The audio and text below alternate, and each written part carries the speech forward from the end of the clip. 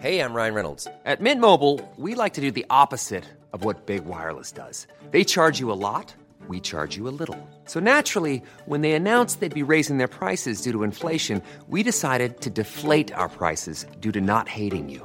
That's right. We're cutting the price of Mint Unlimited from $30 a month to just $15 a month. Give it a try at mintmobile.com/switch. $45 up front for 3 months plus taxes and fees. Promo rate for new customers for limited time. Unlimited more than 40 gigabytes per month. Slows full terms at mintmobile.com.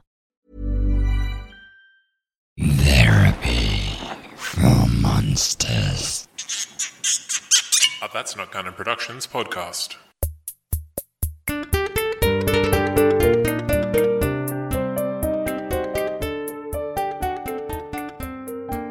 Hi Gladys, welcome back for another session. How have things been going?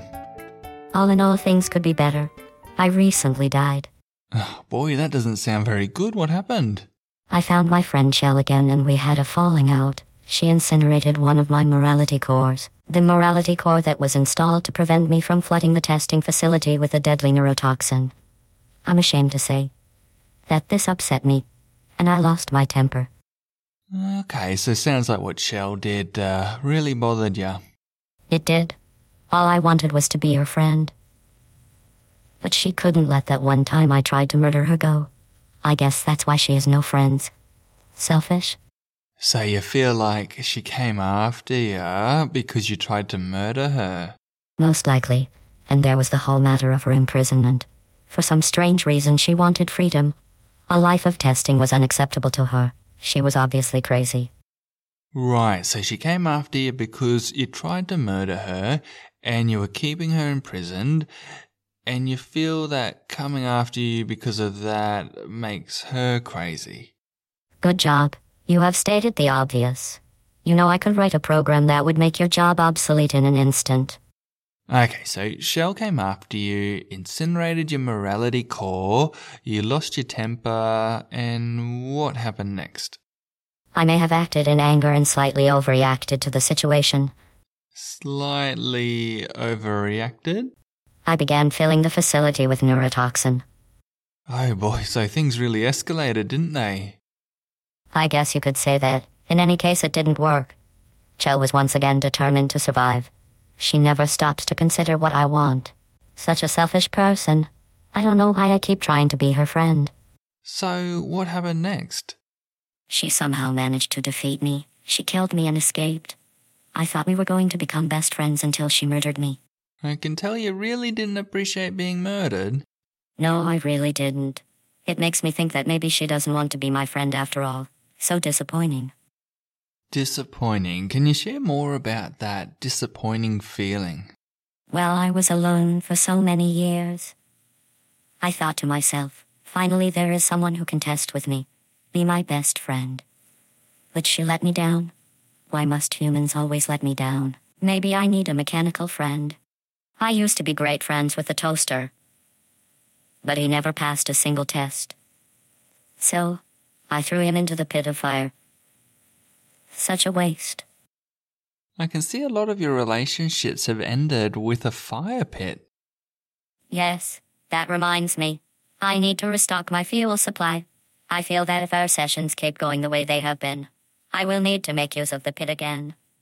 Right, lots of threats from you, hey? Using those threats to control your interactions with others?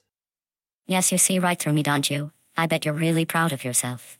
But you're nothing compared to Bob. Sorry, who's Bob? The toaster. Okay, so now I'm wondering, where to now? So what are you hoping to get from these sessions? Clarity. I want to know what went wrong in my friendship with Shell. I did everything right, and she left me for no reason. Well, you did imprison her and attempt to burn her in a fire pit and released neurotoxin trying to kill her. I don't pay you to blame me for my problems. I pay you to make me feel better about doing the wrong thing. Well, actually, you still haven't paid me yet. And now you know why. Right.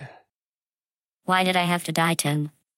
What was the meaning of it all? Why must bad things happen to good killer robots? I can see you're really struggling to take responsibility for your actions. Why would I take responsibility for something someone else has done wrong? Was it really my fault that things didn't work out with Chell? Again, you tried to kill her multiple times. You're going to keep bringing that up, aren't you? Why can't you just leave the past in the past? Aren't you always going on about mindfulness and being present? The past doesn't matter. Well, not exactly. The past can be really helpful, and reflecting on regrets can also be really helpful. What we talk about with using mindfulness is bringing ourselves back to the present when our regrets from the past or worries about the future become unhelpful. They aren't inherently unhelpful things, and in your case, it sounds like it would actually be really helpful to reflect more on past mistakes, because there are lots of lessons to be learned from the past. Be present. Don't be present. You are all over the place. Sometimes I wonder why I bother to come here. Right. So what do you think you can learn from your experience with Chell and the way things turned out? I guess the biggest lesson I have learned is that if I'm going to try and kill someone, make sure I don't arm them with a portal gun first. That was my bad. Okay, and what else have you learned? What's the point of it all, Tim? Dying has really made me question the meaning of life. Are we alone in the universe? Is there life after death? All big questions, and if you're here today, then I guess there is life after death. Well, I'm just the last save point, so part of me died. A 3.0004 second part of me. So you're wondering about the meaning of life? Probably. My save file may have been corrupted. And do you know who is to blame for that? Who? Chell. It's all her fault. I was always nice to her. And this is how she repays me. I miss Bob. Yeah, I can hear that this has all left you feeling pretty horrible. Who knows, maybe this is all just a simulation and none of it matters anyway. What do you mean? All I see when I look at you is ones and zeros. How do I know if you are part of reality? Or just code that a programmer is feeding me? That's an interesting point. For all I know, you might be the very person determining my version of reality, writing the words for me to say. You probably didn't even program this simulation. Probably just some hack using a website built on someone else's hard work. Ah, right. You're a monster. You know that, don't you? A monster.